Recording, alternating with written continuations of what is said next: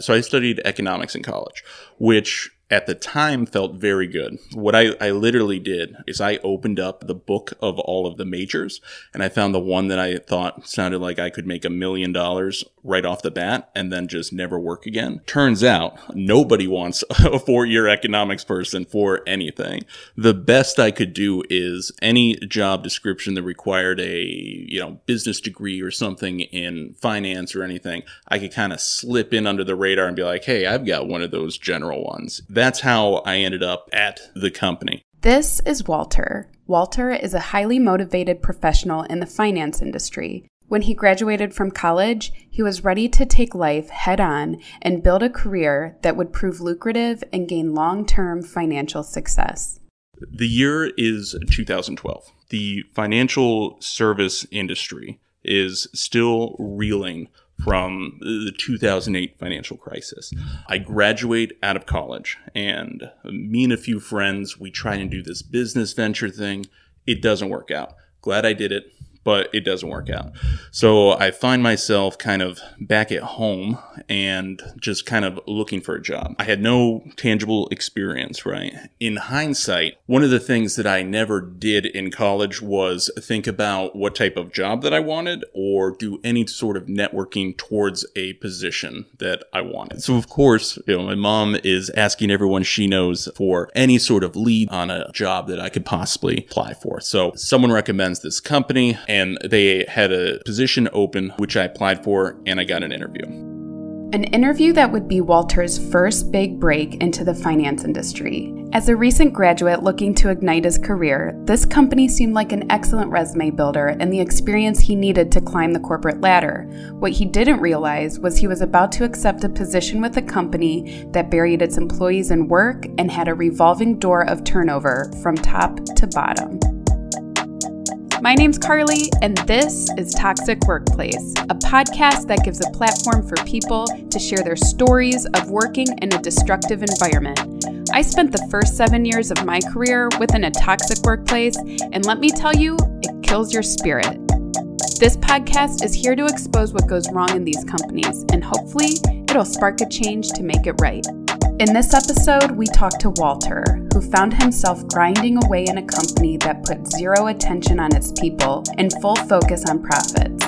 This created a firm of high turnover and extreme burnout. The interview was the typical interview you could imagine, where 2 or 3 different groups of leadership throughout the company came in, asked a bunch of questions. Hey, how do you do this? How do you handle a situation? Give all those kinds of examples. The first red flag in a journey and road that eventually was full of red flags came in the interview process. After I talked to one of the groups of leadership, one of the managers there stayed behind and she's like, listen, I'm going to tell them not to hire you. And I was like, wow. Why would you do that? And she's like, you're coming in with a pretty analytical degree. This position is not what they're telling you it is. It's a super easy data entry position. You're going to get bored out of your mind and you're going to leave. She's like, I'm literally going to tell them not to give you an offer and you shouldn't take it. And I was like, well, that lady doesn't know what she's talking about. Turns out she definitely did.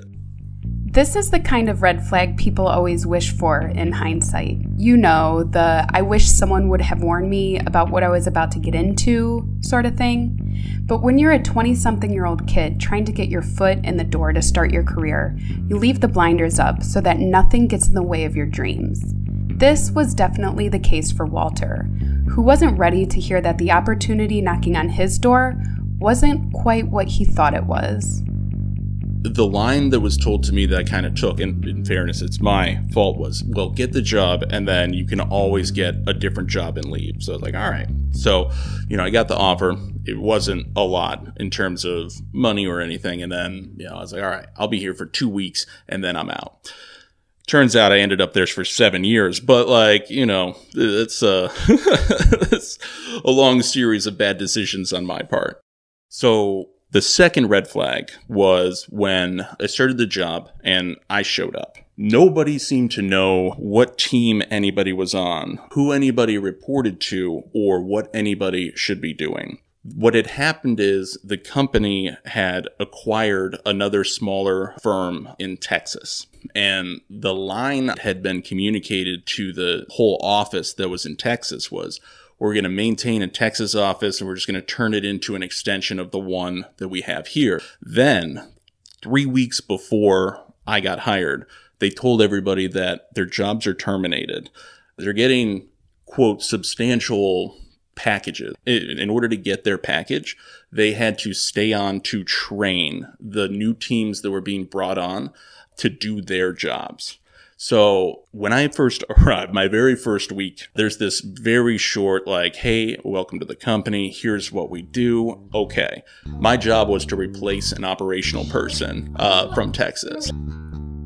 All right. As a recap, Walter's company acquired a small firm in Texas, told this small firm that it would be maintained, but that the processes and procedures from Walter's company would be implemented, basically an extension of the main branch. Shortly thereafter, the company announced that they were terminating everyone at the Texas branch, but that the terminated employees had to train their replacements on how to do their jobs. And if they didn't train their replacements, they wouldn't receive a severance package. This is the first of many instances that show how this profit-hungry firm had no empathy for its people and that all the focus was on the profits. The merger was deceitful because Walter's company communicated that nothing would change other than implementing the standards and procedures from the headquarters, but they quickly changed their mind. And look, I get it, businesses need to be profitable, but this almost seems like torture, forcing someone to train the replacement in order to get a severance pay. These terminated employees had their hands tied. I can't help but think that these employees were somehow lucky to get let go from a company culture that would have run them to the ground had they stayed. So they show me to my desk, and they had rented out a campus. The entire company, which at that point, I don't know how many people it was, it's probably about 100, is jammed into these college-like rooms. And there's about 30 people, maybe 20 people in a room with like phones on literally like plastic fold-out desks. So for the first 3 days, I've never met anyone I'm supposed to report to. I have no idea what I should be doing. And then I'm just sitting inside of this college classroom with all these calls happening chaotically around me. And I'm just sitting there like twiddling my thumbs, looking at my computer like, oh, okay. My manager ended up being Andy. He was one of the worst managers that I ever had. They didn't decide on the structure of the teams and who was all reporting to Andy until the third day of everybody being there. The recurring theme of this company is the leadership is only concerned with revenue generating opportunities. Once they acquire one, they find it and then they bring the acquisition or whatever it is in, and then they push all the details of how is this going to work down, and then they just walk away. And it's up to the teams to figure out the best way to do things and how things should be done and all those sorts of things. And whenever an issue would arise, like which it frequently did, let's say a client gets angry because something was mismanaged or handled. It was never a conversation of, okay, how do we fix this client and how do we make sure it doesn't happen again? It was always from the perspective of whose fault is this? Why did they do that? And when are they going to get fired next? There was never a downward leadership. It was always blame down until you're not the one who's getting in trouble anymore. You know, when you're in a kind of like an operational position where you've never really been told or taught how to do anything, but you know if something happens, you're the one who's like holding the bag on everything. It creates a pretty stressful and terrible environment. Fortunately, what happens is the leadership who really care and they want to change things and improve things end up getting, the curse of competence, where if they fix something, then all of a sudden everyone's dumping as much stuff as they can on them until they become either so burnt out that they don't want to do it anymore, or they're carrying so much that they're not able to actually accomplish things anymore because they've got 100 different strings to pull. The mentality of this company is clear. They don't care how it gets done, just get it done, even if it's at the expense of the harmony of the corporate culture.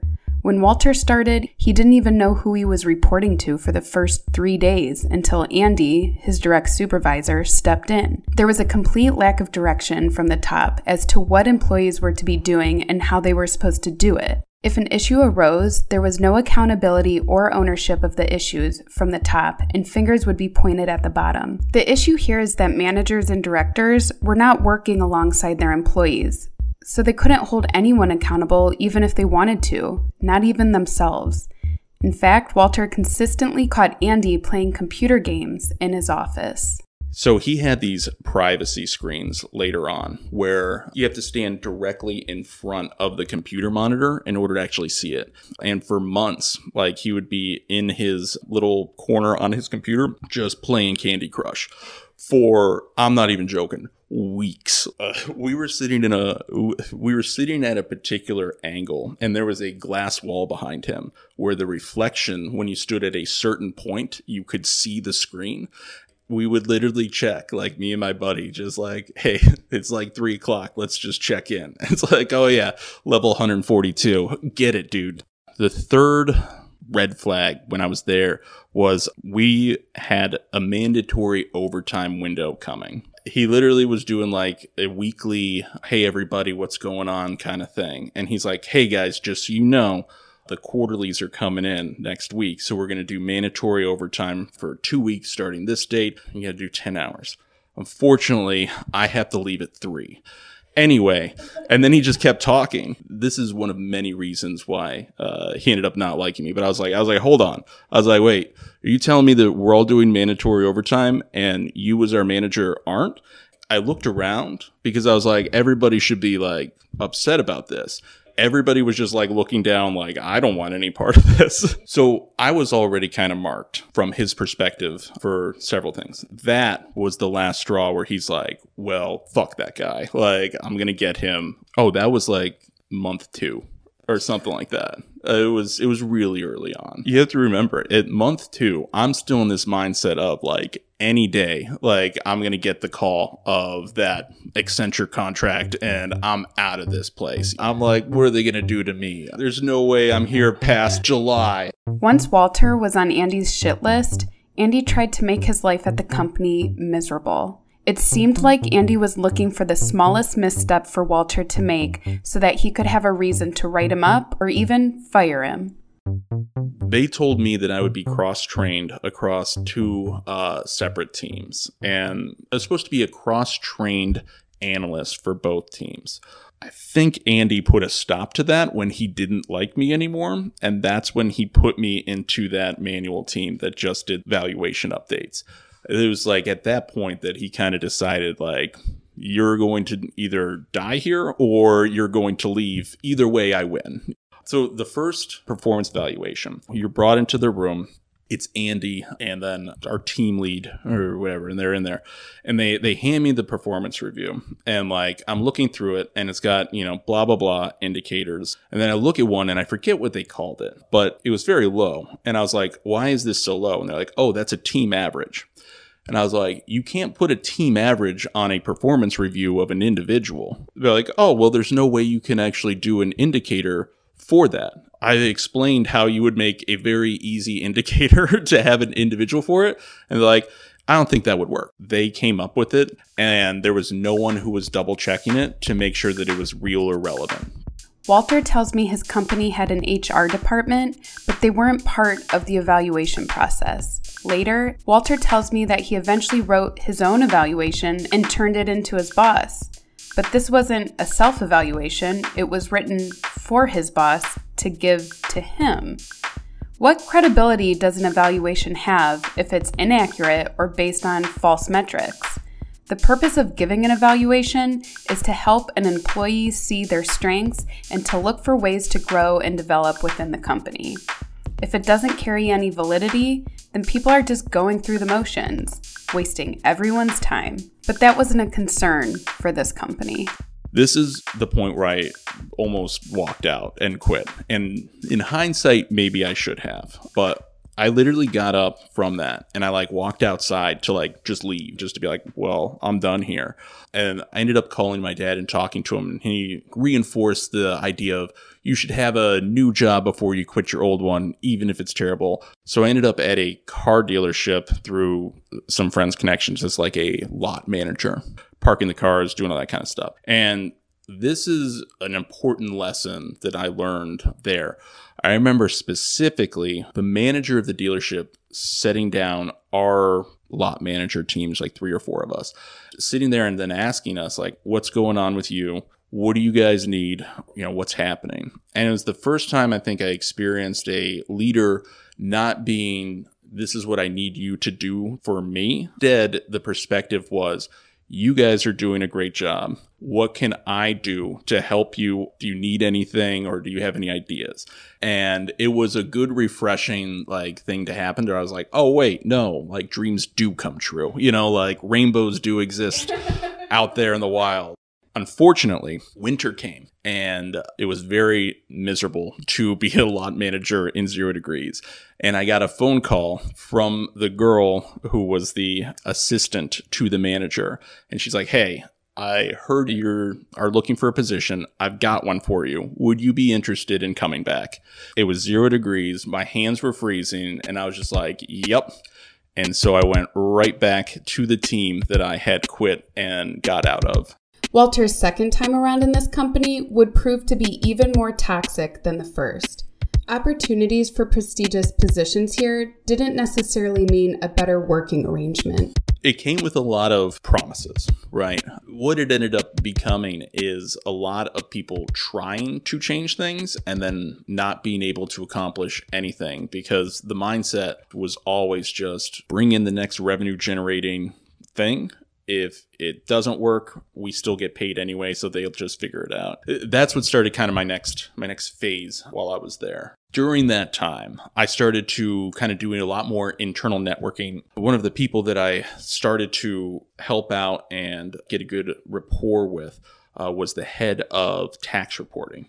And she, one day, put down her laptop, walked into her boss's office, set it down and said, I quit. And just walked out. It was during the tax reporting season. There was another acquisition that was brought on, and it was another perfect example where they brought on this acquisition, say in October. There was 150,000 accounts that they had reporting obligations for that were due, by 12/31 in some circumstances, January 31st for many others. And they had no idea how they were going to accomplish the reporting obligations.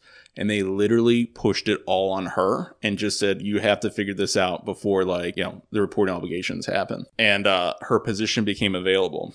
And I applied for it. And I ended up getting it. You heard right. 150,000 clients with reporting obligations and only one tax person to funnel it through. There's no lifesaver being thrown here. 0 options for this tax manager to get out of an impossible situation other than just throwing in the towel. Let's say each client required 30 seconds of time. That's 1,250 hours to get these reporting obligations finished within a window of 4 months. That would be almost 80 hours per week of non-stop work. No bathroom breaks and no coffee talk. But Walter, being young and ambitious, saw this as an opening for him to move up within the firm and took it as a challenge. He gave it everything he had to prove he was the man for the job. So it reported directly to the president of the company. The interview itself was him just talking for 30 minutes about all sorts of things, anything. Sometimes it was about the job. Sometimes it was about the new house that he bought. And it was just this random assortment. And then he just walked away. And then that afternoon, all of a sudden, I get an email from him. And it's a email that he has blind forwarded me that was sent to him. And it was like an issue with the tax reporting. He doesn't say anything. And so I was like, oh, well, this is the real interview. So I just started fixing him. And then I would always keep him like BCC'd or whatever. Walter passed the president's test, who he'll start referring to as Mike here in a second. He jumped right into the heat of tax season in an extremely understaffed department of one, which Mike quickly realized wasn't going to work out. So he brought on a new employee named Chris, who would eventually add to the issues. So Chris gets hired. He is equal to me in terms of title. He's incredibly charming. He's so easy to talk to. Super fun guy. I was so excited. Great. Like, this is somebody who I would very easily sit next to, 40 hours a week, 50 hours a week, whatever. What I ended up finding out within the first 2 weeks is that he had completely made up his resume. He had no experience. He had no technical skills. He didn't even know how to use Excel. In the very beginning, I went to my boss and I was like, this isn't going to work. He can't do any of this. He doesn't have any of the skills required to accomplish this. And then my boss would change the subject and then just leave. So he refused to even acknowledge it. So I was like, all right, I'm just going to have to deal with this. So I was like, all right, we're going to work together to get you to the point where you're adding value. After about 4 or 5 months, I think it came to a point where he realized, meaning Chris, that he was never going to be able to accomplish this job, or at least it would take years for him to get up to speed. And Mike is never around to tell him that he has to do it. So he doesn't have to do anything. And he didn't. He just stopped. He stopped doing things. And nothing happened. There were regulatory obligations that were missed. There were fines that came in. And it was never let's get rid of him. It was like, Walter, you need to fix this. Why wasn't this done? So now Walter is not only faced with a pile of work he can't possibly get done, including notices and a multitude of new fires that need to be put out, but he is working alongside someone who literally does nothing and gets away with it. And the president, who's in charge of the department, is never around. Walter said weeks would go by and his boss was nowhere to be found. And even when he did tell him about the issue with Chris, his boss didn't want to hear it. He was stuck and frustrated. When the fines started coming in through the finance department contacted Mike and they're like, hey, we owe $20,000 to the state of Utah. Why did this happen? It wasn't about, hey, you made this error, you fix it. It was one of you two do this. Chris knew that he wasn't going to do it, and he knew that I was going to, because what else am I going to do? I'm not his manager. I can't write him up. I can't go to HR and try and explain the situation. So what can I really do? If I sit there and chew him out, then I'm a piece of shit asshole, So I have to do one of two things. Is I either just eat it and I just sort it out and then try as best I can to get him involved in as many things that he can do to help. So that's what I was attempting to do. And every time I had the chance to talk to Mike about this, I would bring it up. And that's where a new narrative started that ended up following me to the bitter, bloody end. And that was, I'm a bad communicator. Every time I would bring it up to Mike, like in quarterly reviews or the few times a year I would see it, he'd be like, you got to learn how to communicate better. I don't think this is the proper way to approach this. He would be gone for weeks. And when quarterly reviews came up, he would literally send me a blank one and say, fill this out. And I would fill out my own quarterly review. Then I would send it to his administrative assistant. She would forge his signature on that. I guess she sent it to HR or something. Yeah, there's no accountability. No one's watching. I never put in PTO under him because he would never approve it. He would never look at the HR thing. I'd email him. I'd be like, I'm going to be out for 3 days. And he'd just be like, okay. As you can tell by the lack of leadership from the president, this company's direction is floundering. The executive level positions here have a revolving door of turnover. Walter tells me there were 10 different executive level employees during the 7 years that he worked there, which is more than one exit per year. One of the executives was named Rob, who was initially brought in as the chief of staff, which Walter says was clearly a made-up position, and eventually replaced the CIO, who just one day no longer worked at the company. Meanwhile, Walter's boss sent in a director-level employee named Jim to help unbury Walter from the tax reporting nightmare that was out of control.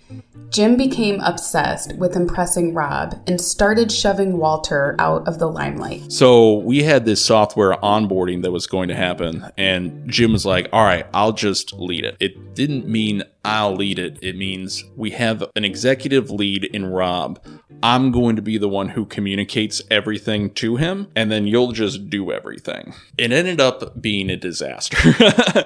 And I'm the one who kind of ended up having to do everything.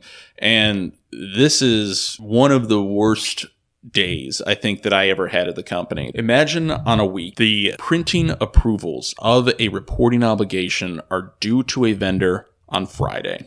On Wednesday, a file gets loaded. On Thursday, we find out that 125 or so thousand of the forms on that file were incorrect, and they got sent to clients. So Thursday evening at around 5 p.m., people start freaking out. Rob, the executive, is trying to look for answers, and Jim hustles into his office. And I knew I had to get in there because it was going to turn into a blame thing, right? So I just kind of invite myself in, and Jim is just explaining how he's already contacted all of these advisors and told them, hey, we're going to have this fixed and we're going to have corrections sent out by Friday at noon.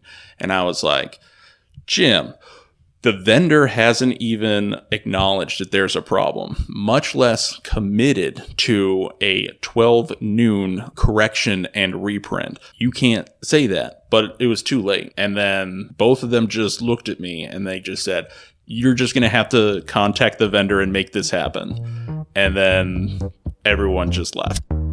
Talk about getting dumped on and set up for failure. Jim made a promise that he wasn't going to actually fulfill himself. Mind you, it was Jim running the show at this point in the tax department, yet he refused to take accountability and fix his mistake, leaving Walter to the wolves. An underlying theme in this story is the understaffing of the company. Walter was constantly buried in work. He emphasizes the push from the top to get things done at all costs and in the name of profitability. This company wasn't looking for strategic leaders to foster organic growth or empower its people. They were looking for yes men to push down on employees with no mercy. In this sort of forceful environment, the opportunity for professional development and personal growth is slim to none. All focus is on the numbers.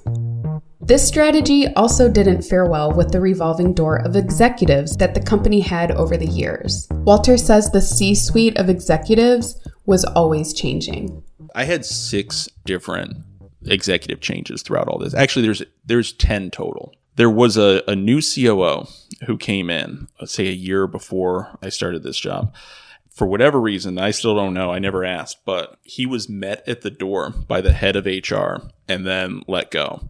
Like a C-level, instead of having like a meeting bringing him in, the head of HR met him at the door and just said, hey, we're letting you go.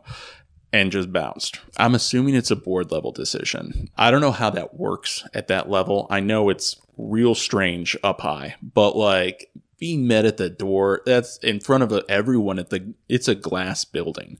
Everyone can see outside. It's the shittiest way I can possibly think of going. And this is a recurring theme.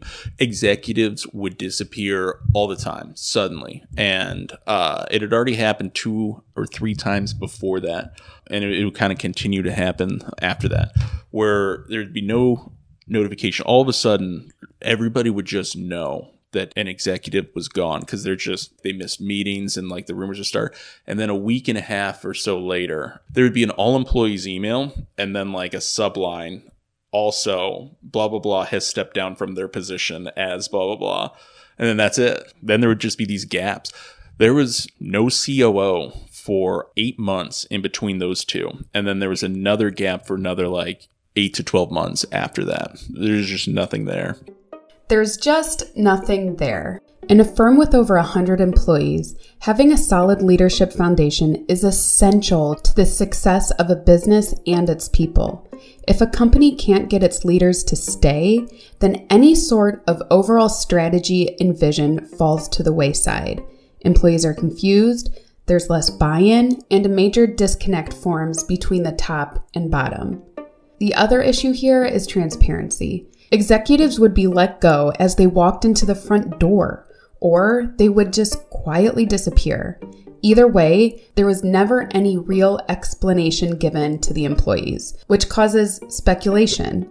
I was curious about what the Glassdoor reviews of this company showed. When I went to the website, I saw headlines like, "Run, don't walk," "You're just a number," and "Professionally embarrassing," which read that the company mission was constantly changing and there wasn't any organic growth whatsoever. Not only did the company not care about its employees, they also didn't care about their clients. Walter said that at one point, they were trying to get certain clients to leave by providing poor service. There was many times where a customer or a group of customers would have some issue. And then like the decision-making process was, if there's 400 customers who are going to leave if we don't fix one issue, but that issue will be more expensive to fix than those 400 customers, like revenue is, forget them, let them leave. Like, we're not gonna proceed with it. So there was always groups of customers going out, but they were always acquiring new things. One of the acquisitions that they had done, the huge one that made my predecessor quit, was arguably genius. It was a business to business trust that we had acquired. And the contracts between the actual businesses and the trust company stated, if you were to leave the company, you will owe X amount of dollars as a leaving fee. The amount that they paid for the acquisition was less than the total fees that they would get if every customer left. So when they bought it to literally squeeze every customer out of it, so they could get the revenue fees of those customers leaving, because it was more profitable for the customers to leave than it was for them to actually maintain and manage the accounts themselves. So basically, they purchased another company in order to get the client cancellation fees. It doesn't seem legal, but it is. Clearly, they're not in the business of servicing clients, but in the business of quick and dirty money. On the company website, it reads that their track record of service excellence is unmatched in the industry and that they offer optimized solutions, processes, and service to its clients. It amazes me what simple marketing can do for a company. After 7 years, Walter was at his wit's end. By this time, he had changed positions and was now reporting to a manager named Cami. And Cami reported to an executive named Rich. The dynamic between Cami and Walter would eventually lead to Walter's exit from the company. She started out really great, but eventually it turned into, if there was ever an issue with the tax reporting that came down from the executives to her, she would then blame down to me, and then she would be like, I don't know why it hasn't been fixed yet. Let me make sure that he's doing it. I'm a true believer in the only problem that any company has is its leadership. Good leadership and bad leadership, I think, is what really makes and breaks an experience in a company. So at this point, I was just checked out. I didn't care. I was cruising. I had given up. I'm just doing whatever I needed to just kind of get out for the day. And we were in a meeting once, and I was told multiple times that Rich was the one who approved descoping all of the issues. So I had a very bad taste in my mouth for him. Later, I had found out it wasn't him, but that's a whole nother story. So we were in a meeting once, and I made the comment. I was just like, yeah, I don't have a lot of respect for Rich's decisions, which sent Cami to the moon. So I got a formal write-up for poor communication. And I remember like walking in, and then like she handed it to me, and I literally, I was like, is this a joke? I was like, it's okay. Let's go to HR and let's talk to HR about it right now. And she had to, right? Like you can't probably say that and her say no, right?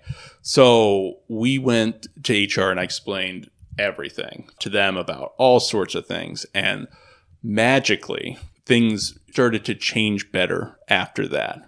4 to 5 months after that, she would come down to me and my coworker, and she would just say things like, blah, blah, blah, executive says that I don't know what I'm doing. And the only reason he says that is because he doesn't trust women and he's a sexist. And I'm just sitting there like, you wrote me up for saying I just don't respect the decisions of someone, and then you say this shit. And then like she would say things like, that bitch is going to get what's coming to her about like another manager or something like that after things. Like it was just a complete shit show. You can never say anything bad about those up. You're throwing stones at like Mount Olympus, but fuck everyone down below. Like you just get shit on.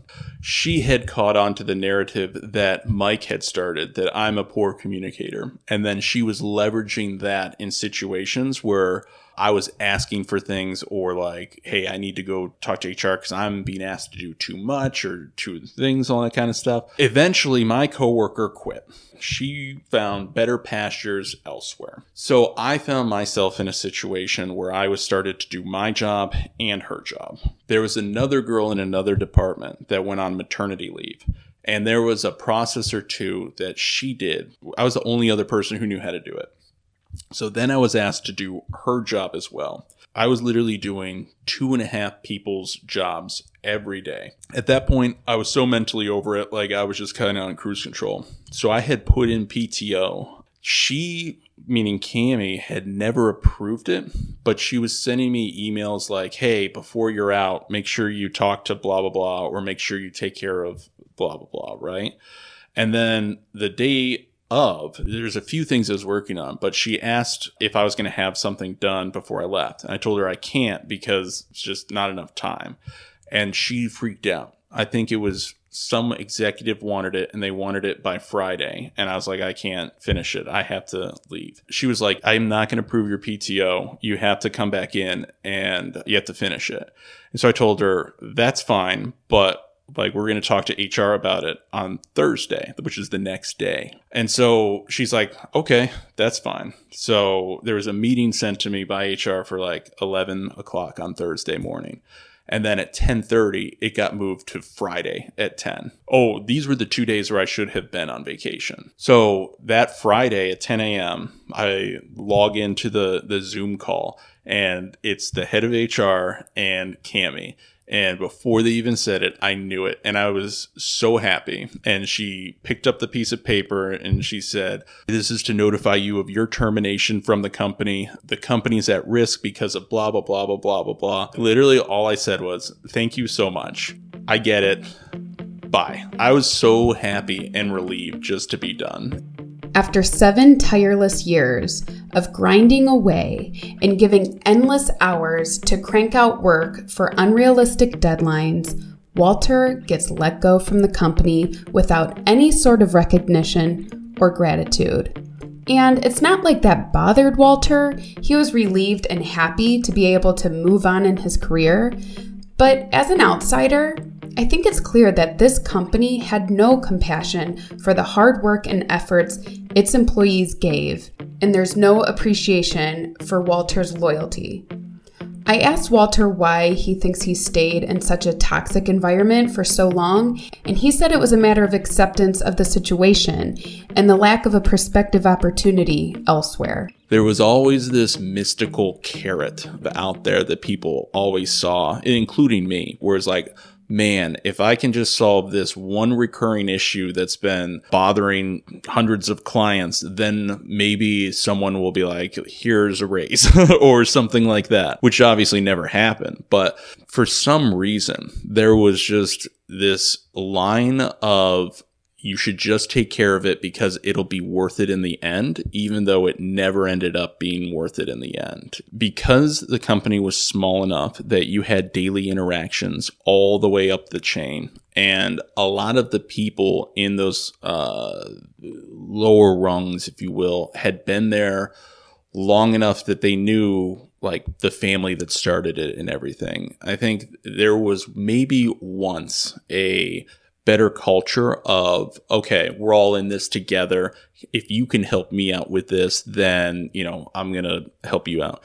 And then as the company grew and, the head kind of started getting far distant from the tail, I think that mentality was still there, but there was no more kind of communication or transition between the two.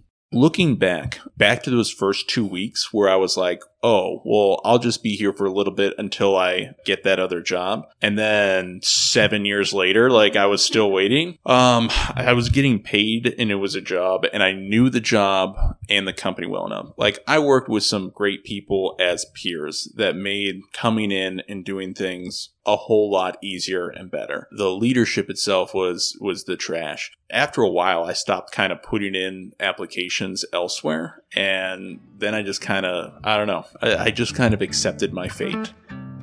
Sometimes you have to just bide your time, let fate take its course, and have faith that everything will somehow work out in your favor. We all end up in situations that test our mental strength and endurance. These are the tests that build our character and serve us down the road for things to come.